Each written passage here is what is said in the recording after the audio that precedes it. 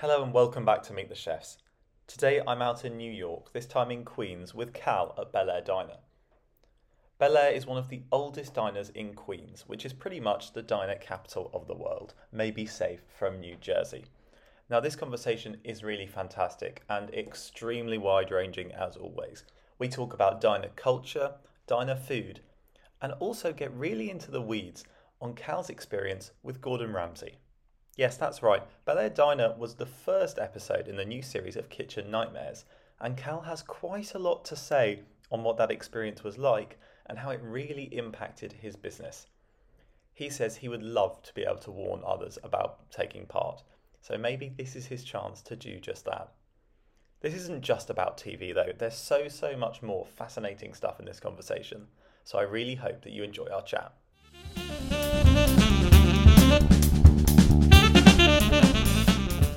Welcome back to the show. I'm here in a true diner here in New York, out in Queens with Cal. Firstly, I'm just going to get you to introduce yourself and Bel Aire. So, how do I phrase this? Forgive me. Am I talking to the audience? Am I talking to you? To me. To you. All right. So, hi Oliver, I'm Cal. This is my family's diner. It's been here since 1965, and it's been in my family for, we just closed 25 years, so it was 25 years in March. It's a very long time. I grew up here. I had absolutely no idea it was that long. That's absolutely bonkers. Yeah, it's, not the oldest diner in Queens. There's older ones, but it is here a very long time. And so you said you've been here, grew up here, as you said. Was your idea and your intention always to take over the diner? Or was that something you sort of fell into later along the line? So being the firstborn, it's kind of not so subtly suggested that I would take over. You know, my father was always like, yes, go to school, become a doctor, become a lawyer, become this, but... And then run the diner. Yeah, exactly. It's happened to friends, you know, like they've taken over their father's business with law degrees or... But, yeah, I not grew up watching my father, but I remember going to work with my father when he was baking in other diners and just being fascinated watching him. And that was probably when I first started to fall in love with cooking. I was terrible at it for a very long time, but it first piqued my interest. I remember being probably 8 or 9 years old and being in the basement of another diner, and he was making cookies and breads and all these other things, and just fascinated. So, yeah, not really pushed, but pushed. And if you had to explain to listeners Bel Aire Diner in like a sentence, how would you pitch it? How would you sell it?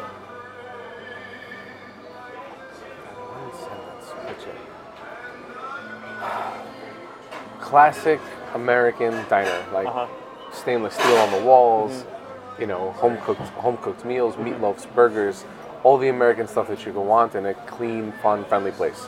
And I mean, we have listeners from all over the world, and not all of them. Well, some of them. I think most people have a stereotypical view of an American diner in their head, right?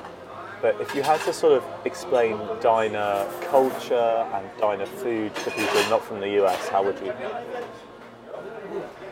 It's so strange because, like, explaining it to other people, because I grew up around... It's so normal. Yeah, like the tri-state area, New York, New Jersey, Connecticut, they're diner capital of the world. Yeah, absolutely, you know? But it's something you don't see anywhere else. I've been to other countries, I've eaten other places. You don't, the whole feel of it, the booths, feel like they're a diner thing. The steel everywhere, that railroad car look. The brightness of it. There's windows everywhere. You know, you just don't get that in other places. The size of the menu is another. It's a huge diner thing. Yeah. You know, we have even now our smallest menu ever now is 180 items. It used to be over 1,000. So 1,000. 1,000. I mean, what are the challenges for that for you in the? I mean, in the kitchen that must be so difficult. Yeah, I mean, part of it is just. Part of cutting down the menu was just like getting rid of some of the repeats. Yeah. You know, a chicken sandwich with cheese, or another chicken sandwich with another kind of cheese or another name. Like, exactly. So cut that out. But the big challenge is just keeping consistency when you have so many things. And keeping stock, right? Yeah. I mean, 180 items, you know, obviously like 20 of them are grilled chicken, 20 of them are burgers, 10 are here and there. But still there's the nuances. There's the different cheeses. There's different breads. There's different everything. You know, we make all our own homemade sauces, honey mustard, blue cheese, and there's 10 of them, maybe 20 of them actually. So it is challenging. Do you think that makes working in a diner kitchen something completely different to almost any other chef role? Absolutely. It's more of a focus on, I want to say it's more a focus on quality and speed as opposed to presentation in most diners. You know, you get fast, good food. It doesn't always look pretty, but it always tastes good. You know, and I think that's one of the biggest challenges with a huge menu and a busy place is the presentation. I want to come back to the history a little bit as well, because obviously that's a massive asset for you guys because you're well established. But has it also been a challenge to know when and how to evolve over the years? I think you always have to change a little bit. You want to stay true to your diner core. You know, we have 180 items on the menu. I don't think it's getting any smaller. You know, it can't, or else we'll lose ourselves as a diner. We'll become a Greek restaurant or an American restaurant. We don't want that. But you do have to change with the times. You know, pancake tacos or you know, like things that I never thought I'd be serving. Just, you know, everything covered in bacon and cheese, like kind of the quintessential gross part of American food, where everything's just doused in sauce. But it's popular and people want it. So we've gone from, I mean, a little bit more, I guess, home style and refined to a little bit more Americana, like covered in sauce, greasy. Not greasy. Greasy is not the right word. Just indulgent. Heavy. Yes, thank you. Indulgent. So, I mean, let's move on to the food as well, because I think that's a really interesting part about you guys, because you have loads of international options on the menu as well, and obviously you've got a Greek background as well. Could you explain to listeners how that comes through in the menu, and maybe like pick out a few of the dishes that are your absolute favourites and things you're really passionate about? So, I mean, my favorite dish in here is probably our chicken pot pie. It's not really international or whatever, but it's good. It's really good. Now, as far as international dishes, I mean, our spinach pie is awesome. I grew up eating that. It's my mother's recipe, actually.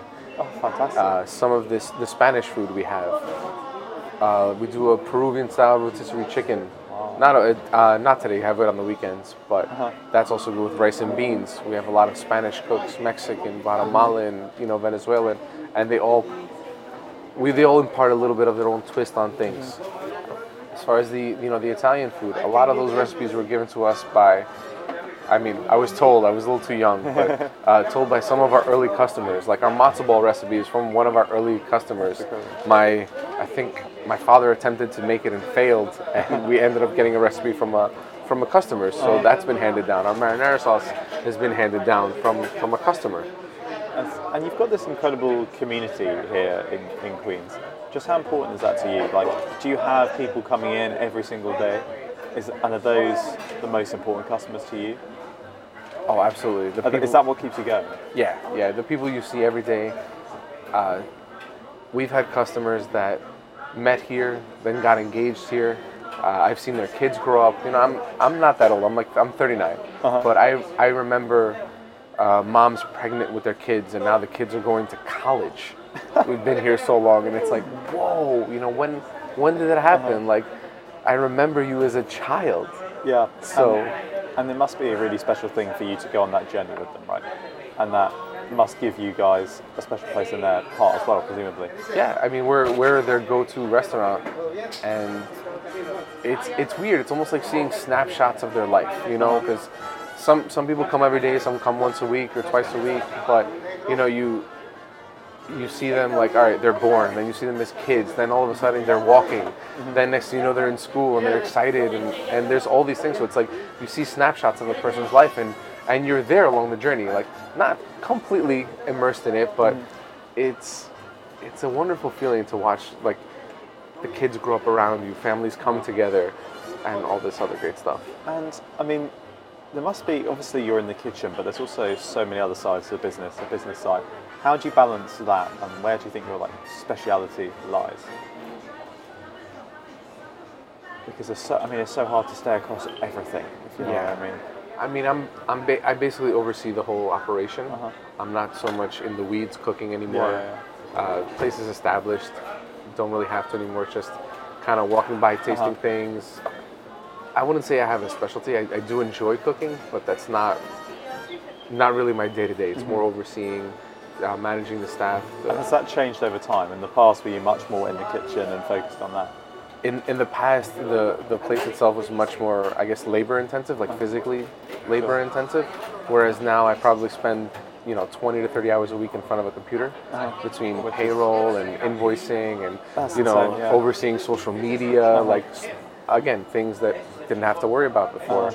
But now everything's online. We update our menus online. We have to update 6 different sites every time we do a menu change. It's a lot. And has that brought benefits, or do you actually find it more trying, having all the different things that come with online, whether it's different takeout partners or, as you say, having to have social media? How do you balance the massive benefits you get from that, but also the extra hours you have to put into it? So the benefits are tangible, especially for us. It's more of a detriment because we have been here so long, and if you're a new upstart that you can they're smaller, newer places are faster moving than we are, so our social media lags behind, but it's not non-existent. And there's also a charm to that. I think people can also appreciate the fact that it's quite nice when you go to a restaurant that isn't every 5 seconds on social media posting a photo of their dish. Because I do sometimes think, if you're posting all of this stuff on social media, what are you not cooking?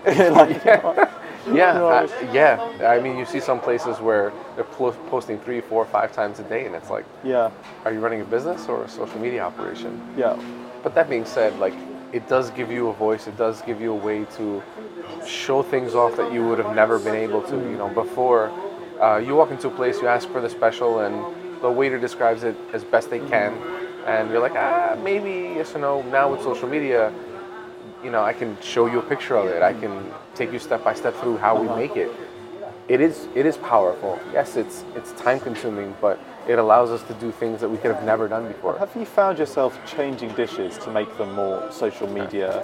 Because obviously now there are some restaurants that are entirely based on dishes that look great on Instagram, basically. Have you found yourself changing appearances of dishes or changing how you construct them so that they look good on Instagram?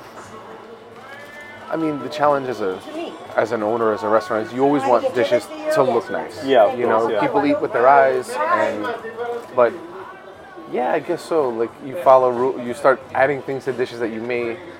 And it's subconscious as well, I guess. It is. It kind of gets built into you. You look at a dish and like cheese fries. Classic diner, disco fries, cheese, fries with mozzarella on them and gravy on top. They don't look very good. It's just fries with mozzarella. It's a white plate with white cheese on top. But then you find yourself all right, maybe if I pour the gravy on it in a certain way, or if I stack them in a certain way. You absolutely do think about it with every dish. And I suppose it's sort of in the business side of it as well. As recently we were talking about it a little bit before with inflation and the challenges in the economic market at the moment. How difficult has that been for you guys and other businesses like yours to adapt? Because I suppose for me, a diner seems a place that's more relying on high turnover people. So is that more challenging for you than maybe a luxury restaurant where people are coming in once every month? Yeah, I would say our market, we want to be the family place. We want to be the place you can go to, 3 times a week. So it's a balance between rising costs and, keeping our menu at a price range where people can come 2 or 3 times a week, where we don't price ourselves out. We're not, we're not an indulgent, we're not a fancy place, and we don't want to be. Yeah. So, we want to see our customers 3 times a week. And have you had to raise prices because of inflation? Presumably, yeah. Yeah, absolutely.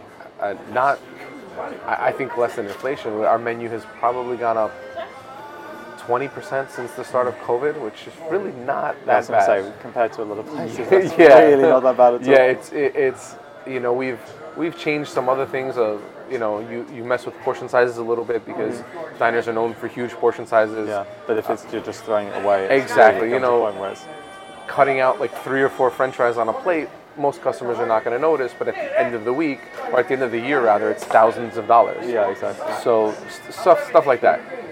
I do want to talk to you about your TV appearance on Kitchen Nightmares. And I'm limited in what I yeah, can say. I imagine you are. Yeah. But I wanted to ask you about not so much the show itself. Okay. Because I think that's a really interesting thing. But as I say, I imagine see it? you. Sorry? Did you see it? I saw the first 15 minutes of it, and I actually didn't watch the rest. I'm going to be honest. And that's no hit on you guys. I'm not a massive fan of Gordon Ramsay personally, and that's not. I no longer am either. Yeah, well, the process of the show. How jarring is that at first when they come in, and secondly, the impact afterwards. I mean, is it positive, negative? Do you get like a bounce? Does that continue? I mean, basically, the whole shebang, or as much as you can say. As you say. I mean, I think people are really interested in the background of how it actually works behind the scenes. yeah, and honestly, I would love to be able to warn more restaurants about it. So they reached out to us through. They reach out to you. Yes. Okay. I don't know if it was through our website actually. They did like a direct message request, like, hey, we're gonna be in town. We're looking for restaurants that want to be renovated. Said nothing about Kitchen Nightmares. I even asked, is this going to be Kitchen Nightmares? They said no. We signed contracts that said it wasn't going to be Kitchen Nightmares. No, I'm sorry, we signed contracts that didn't say Kitchen Nightmares. They didn't explicitly say it wouldn't correct, be. yes. Sure, yeah. It was Gordon Ramsay renovation show, and they came in with big promises. Hey, we're going to make the place brand new. We're going to bring in equipment from whatever we can. Which they did do. The equipment they did, but nothing I needed. Yeah. And great. and the upgrades were also nothing I needed as well. I mean, there's no consultation at all as to what they asked me for some recommendations, but ultimately, even low hanging fruit, like just painting the place. Yeah. So white walls, it could have been done overnight. We were closed for 5 days anyway. Yeah. I lost $60,000 worth of revenue. That's not a little number. We're a big place and we're successful. We didn't need a Kitchen Nightmare. We didn't need the overhaul. But hey, you're on TV. You always assume it's going to be good for you. Yeah. And you're thinking like, all right, it's not Kitchen Nightmares. It's something else. It's something, a new format. Yeah.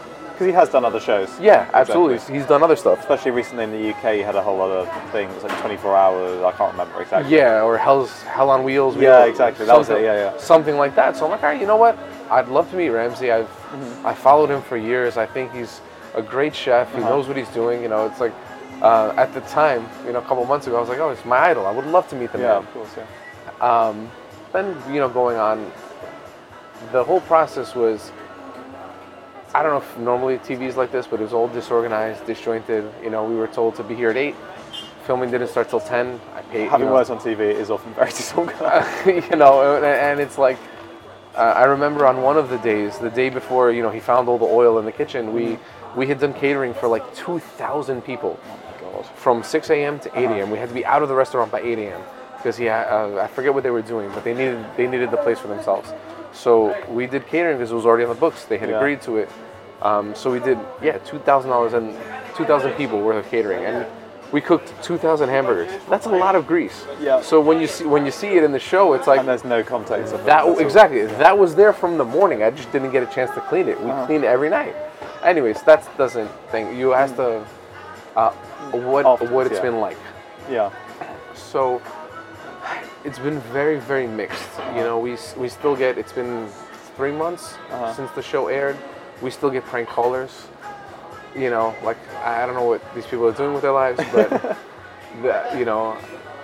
we still get prank callers. I've seen a lot of new customers. I guess they were introduced to the place, coming to check out what's happened, what Ramsey did, how it functions. And do people ask you about it a lot when they come in? Yeah, I felt like for the first week or two after the show aired, it was all I was talking about.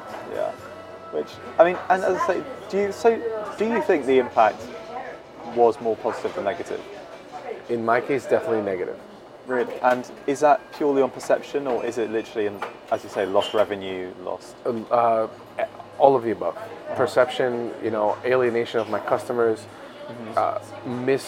misrepresenting the way my kitchen looked. Yeah, do you get no editorial direction on how? Nothing at all. I don't get to, you know, I think I was in the show for a grand total of, maybe 5 minutes on the episode, probably less. I spent close to, I want to say, over 10 hours on camera interviewing. Yeah. I said so many things, Just the offered context. Exactly, like at least 10 hours. I mean, my exit interview, when they had done everything, was over 2 hours long. 2 hours? Yeah. Oh my God. I like to talk. Yeah, well, yeah, but still, like... Yeah, they just asked me about everything, and just, I don't think not one snippet of what I said made it into the exit interview. I remember voicing my displeasure with his menu, voicing the displeasure with the amount that was done in the place. Yeah, the way he took on, that was a bit I saw, was the menu and the cutting down of the menu to however many, like 5 dishes or something ridiculous. It's over there. You can probably count it. There's, I think, 12 dishes. 12 dishes. I mean, that to me, you've described diner cuisine and how diners work, doesn't really make any sense. Do you feel like there was just a total lack of understanding of what, or do you think he just, it seems like every Kitchen Nightmares I've ever watched, he cuts down the menu and that's his big idea. Yeah, I mean, don't get me wrong. When he came in, cut it down, so. we did absolutely. There was a ton of things like the coq au vin that he ate that had no business being on the menu. Yeah. I don't know what I was thinking. If I'm being honest, that should not have been there. A couple other things that I ended up taking, the peanut chicken, the Thai peanut chicken that he ate, also no business being on the menu. That's pretty out of my wheelhouse and my chefs as well. But to take my, to rip out my restaurant's heart and soul, my diner's heart and soul, and take there were no waffles or pancakes. No, there's nothing. There's no waffles. There was no pancakes, which are, 2 of my best sellers. There was no egg dishes. Also, it's all well and good for me to sit here laughing at how ridiculous it is now, but I can imagine at the time. And people ask me, why didn't you keep his menu? I'm like, his menu was missing, I don't know, probably 80% of my top sellers. Yeah, so I can't keep that menu. That would destroy my business. Yeah. So it's all nice and dandy to say, hey, we make 10 items now, we make them amazing, but what about the people who don't come here for those 10 items? Yeah, it doesn't work. Anyway, I want to move on from it because I'm not here to talk about Kitchen Nightmares as much as I think it's a really interesting thing. You guys are about so much more than that. I get so... We can keep going. I can spend 3 hours talking about it. I get so agitated. I want to talk about how... We talked about the past and diners and how that's an asset but also a challenge. But going forward, how you plan to evolve and do things differently, or whether you just want to keep things traditional as they are. How do you see that going forward? And how do you balance it? Because well, I mean, it's cliche, but in any business or in anything in life, if you're staying the same, you're dying. If you're not moving, you're dying. If you're not changing, you're dying. And it's the same thing here. People want to see new things. Yes, we're going to have our core customers that are coming for the waffles that they love or the pancakes that they love, and we keep our core recipes the same, but you have to do different things. To go back to the pancake tacos, it's nothing crazy. It's our regular pancake recipe, but now we're adding in cheesecake and strawberry preserves, and then we're doing a homemade gravy with a homemade sausage gravy on one of the pancakes. So you do have to change. You can't stay the same. I would love to be able to serve the same menu over and over for years. It makes it easy on me, but you can't. You have to change with the times. Whether it's we're doing fancier shakes now. We have a much more extensive alcohol menu. We do cocktails, mimosas, things that diners aren't traditionally known for. But I feel like diners in general, not just here, are evolving to more of. So, if I could backtrack a little, I think in the 70s when diners were probably at their most popular, they were known as they were overnight spots, late night spots, and breakfast. Yeah. You didn't really see a lot of lunch and dinner. We're let me try to grab a quick bite. I feel like the really successful diners have gone back to that brunch and late night bites and snacks. And what are your hours? So we're 5 a.m. to 2 a.m. Just insane. Yeah. Absolutely insane. And I fight with my parents all the time. They want to be 24 hours. Up until 2022, We were 24/7 for 23 years straight. We had not closed not one day, not 1 hour. Really? Yeah. So 21 or 22 years straight, I think it was. How do you staff that? I mean, is that not an absolute nightmare? It's a nightmare. It really is. Like, It's so hard to find people at night, so you end up almost settling, for just bodies, and quality goes down. That was my biggest gripe about being open overnight. We just can't find good staff. yeah, of course, yeah. So it's really hard. It's a balancing act, 70 employees. If something happens, I'm getting phone calls. I've spent nights in here. It's not I don't want to anymore. It's not what you're here for yet. Yeah, exactly. It's not what you're in the business for yet. No. And just the whole, it used to be different. There was less places open. Now you have McDonald's open 24 hours, and not just McDonald's, everywhere. It feels like 20 years ago when my parents opened this place, there was like 3 places that were open overnight. It was us, the deli, which had no cooked food, and maybe another drive-through. Now, not only are places open 24 hours, they're also delivering 24 hours thanks to Uber and DoorDash. So we just don't. It's not the same. We don't have the same. Do you guys use Uber and DoorDash and All of the above. all of them? And is that challenging for you as well? I mean, because I know I speak to a lot of restaurants who have to balance the evils of it, obviously the gripes of the payments and stuff. But do you feel like you get value for money from those services? So I think most restaurants bump their prices for these third parties because their take is 20% or 30%. Yeah. So not that our prices are 30% higher, but slightly, slightly, 5-10% just to kind of make up for it. But they do provide a service. Like for me, we've been delivering for 20 years, so it's definitely hurt us. Yeah, it saves you getting in the car. Yeah, but I can see how it's much. Let me speak for myself. Let me not speak for others.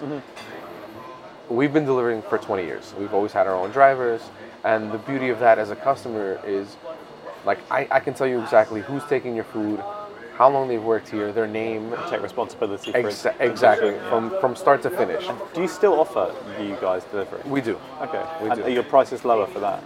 Yes, they are. Okay. So, but people still find themselves going towards the apps, right? Yeah. Do you think do you do more business through the apps, presumably? Then we're equal.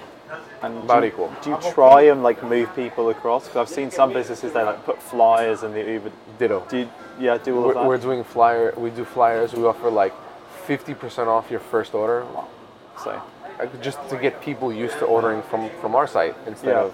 I mean, because a lot of the time, it's quicker, it's cheaper. It makes no sense. Yeah. It's just easy. But we can't compare with all the options on Grubhub. You log into Grubhub. There's thousands of restaurants now. We can't compete with that, and also realistically, we're an independent operator. Our app or our ordering experience it's not as swanky as cannot compare to an Uber or a Grubhub or a DoorDash. It just can't. It's impossible. But you have a menu, and you can talk, right? Yeah. That's probably all you need, really. Yeah, but other Grubhub has pictures. True, other places have pictures. They have. There's different algorithms that tells you John's logging in on Tuesday at 8 p.m. He always gets this. And he always gets pizza, exactly. So we're not even going to be seen on the app. Yeah, He's not even going to try anything new. Or it's going to be 6 pizza places. Yeah, and you're not paying a fortune and getting promoted on it. We're not even allowed to anymore in New York. Oh, really? Okay. It's so that's an price is locked. Okay, well that's an interesting change because that's a big problem in Europe. Is that the top 15, 20 places in Europe it's mostly Deliveroo or different apps are always the same because it's just the companies that pay the most and then they get product placement. So I suppose that's one benefit at least. I actually preferred it when you could pay. Because at least because then you can use it as a form of advertisement, and then if you grab a couple new customers, they order from you directly, they fall in love, and then they're coming here. Okay, So now I can't even because for me, it's essentially throwing my weight around because I am a bigger place, the independent operator. So I'll send a delivery and make $0. It doesn't, in the grand scheme of things, it doesn't bother me. If I can do 5 of those a day and be introduced to 5 new people, that's amazing. Yeah, so it's almost a form of advertising. Exactly. Isn't it? Yeah. Okay. Free advertising, essentially. Yeah. That's the way to look at it. That's a much better way to look at it than some people I've spoken to. I like that a lot. The last question we always have is a dream dinner party. So you've got 4 people, dead or alive, who you're inviting, and you have to serve them 3 diner dishes. So, I thought I was going to pick the people to invite. Well, you're going to pick the people to invite. Ramsey and his 3 biggest enemies. No. Actually, don't know who they are. Maybe Jamie Oliver. I don't know. I mean, throw a dart. I'm sure we can find some. Yeah, I don't think he's short. Yeah. Amazing. Okay, so yeah, 4 people, dead or alive. Who are you choosing? So some people go for like one entertainer, like Taylor Swift, very popular choice these days. Obama's very popular choices, but you might want to go a little bit more out there. A lot of people choose family, so you might want to choose your grandfather, things like this. Oh. There's a whole range of options. Yeah. Wow. I feel kind of terrible and selfish. I didn't even think of family. No, the thing is, I actually find family really annoying. Because it's an awful thing if to I could say. see my dead grandfather again, that's yeah, kind of weighs in. It's kind of biased, isn't it? It is. Obviously, it is. we're all going to choose our loved ones. Of course. Here. So, anyway, you're welcome to choose them still, but I think the celebrities are much more interesting. Honestly, I loved my grandfather, but he was such an imposing, like larger-than-life force when I was young. Yeah, absolutely terrifying.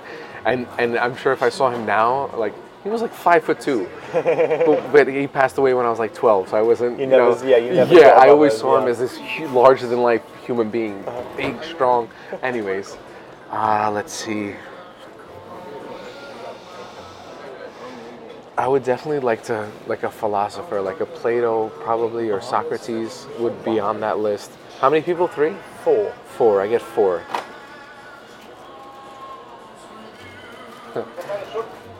Celebrity crush. Celebrity crush is a great Jennifer one. Love Hewitt. Oh yeah, absolutely. Oh my God. She also seems really cool, like really down to earth in interviews I've seen. Jennifer Love Hewitt, Plato.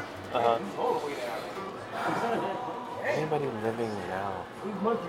I'd probably love to hear from somebody maybe hated in history, like probably Stalin.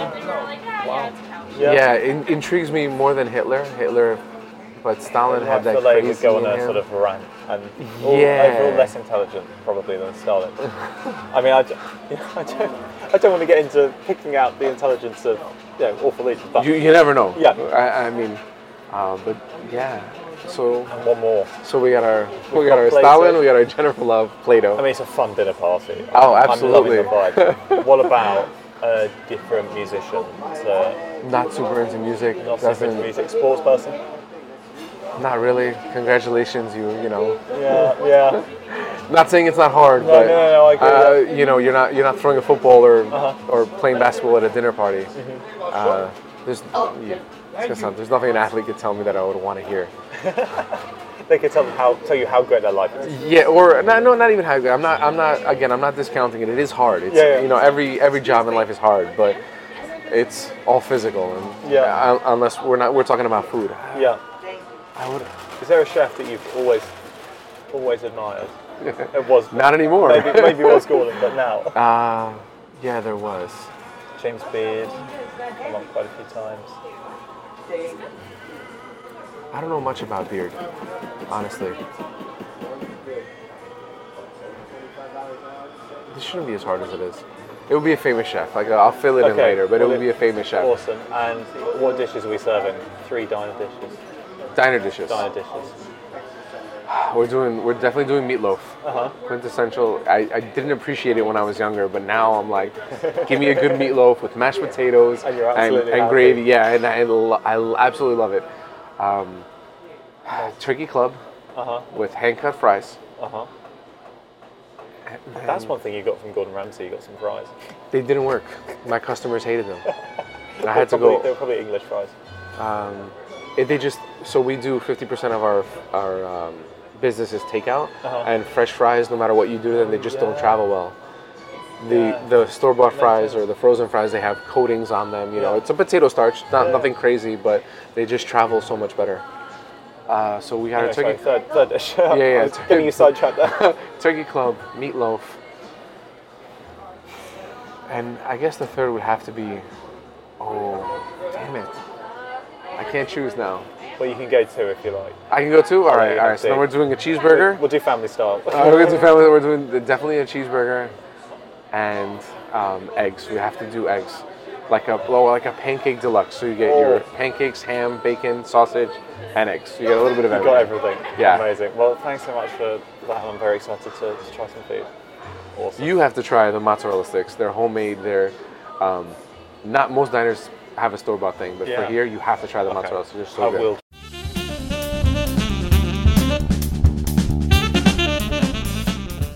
Thanks so much again to Cal for having me and also speaking so candidly about everything, from Gordon Ramsay to who he'd want to have at his dream dinner party. Stay tuned for more from New York, that's both here on the podcast but also over on the website and the Instagram at Ollie Eats It All, that's OLI Eats It All. It's been an absolute pleasure bringing you these shows over the last few weeks, and I'm now going to be taking a little break for Christmas. So I'll see you in the new year. Have a very happy holiday.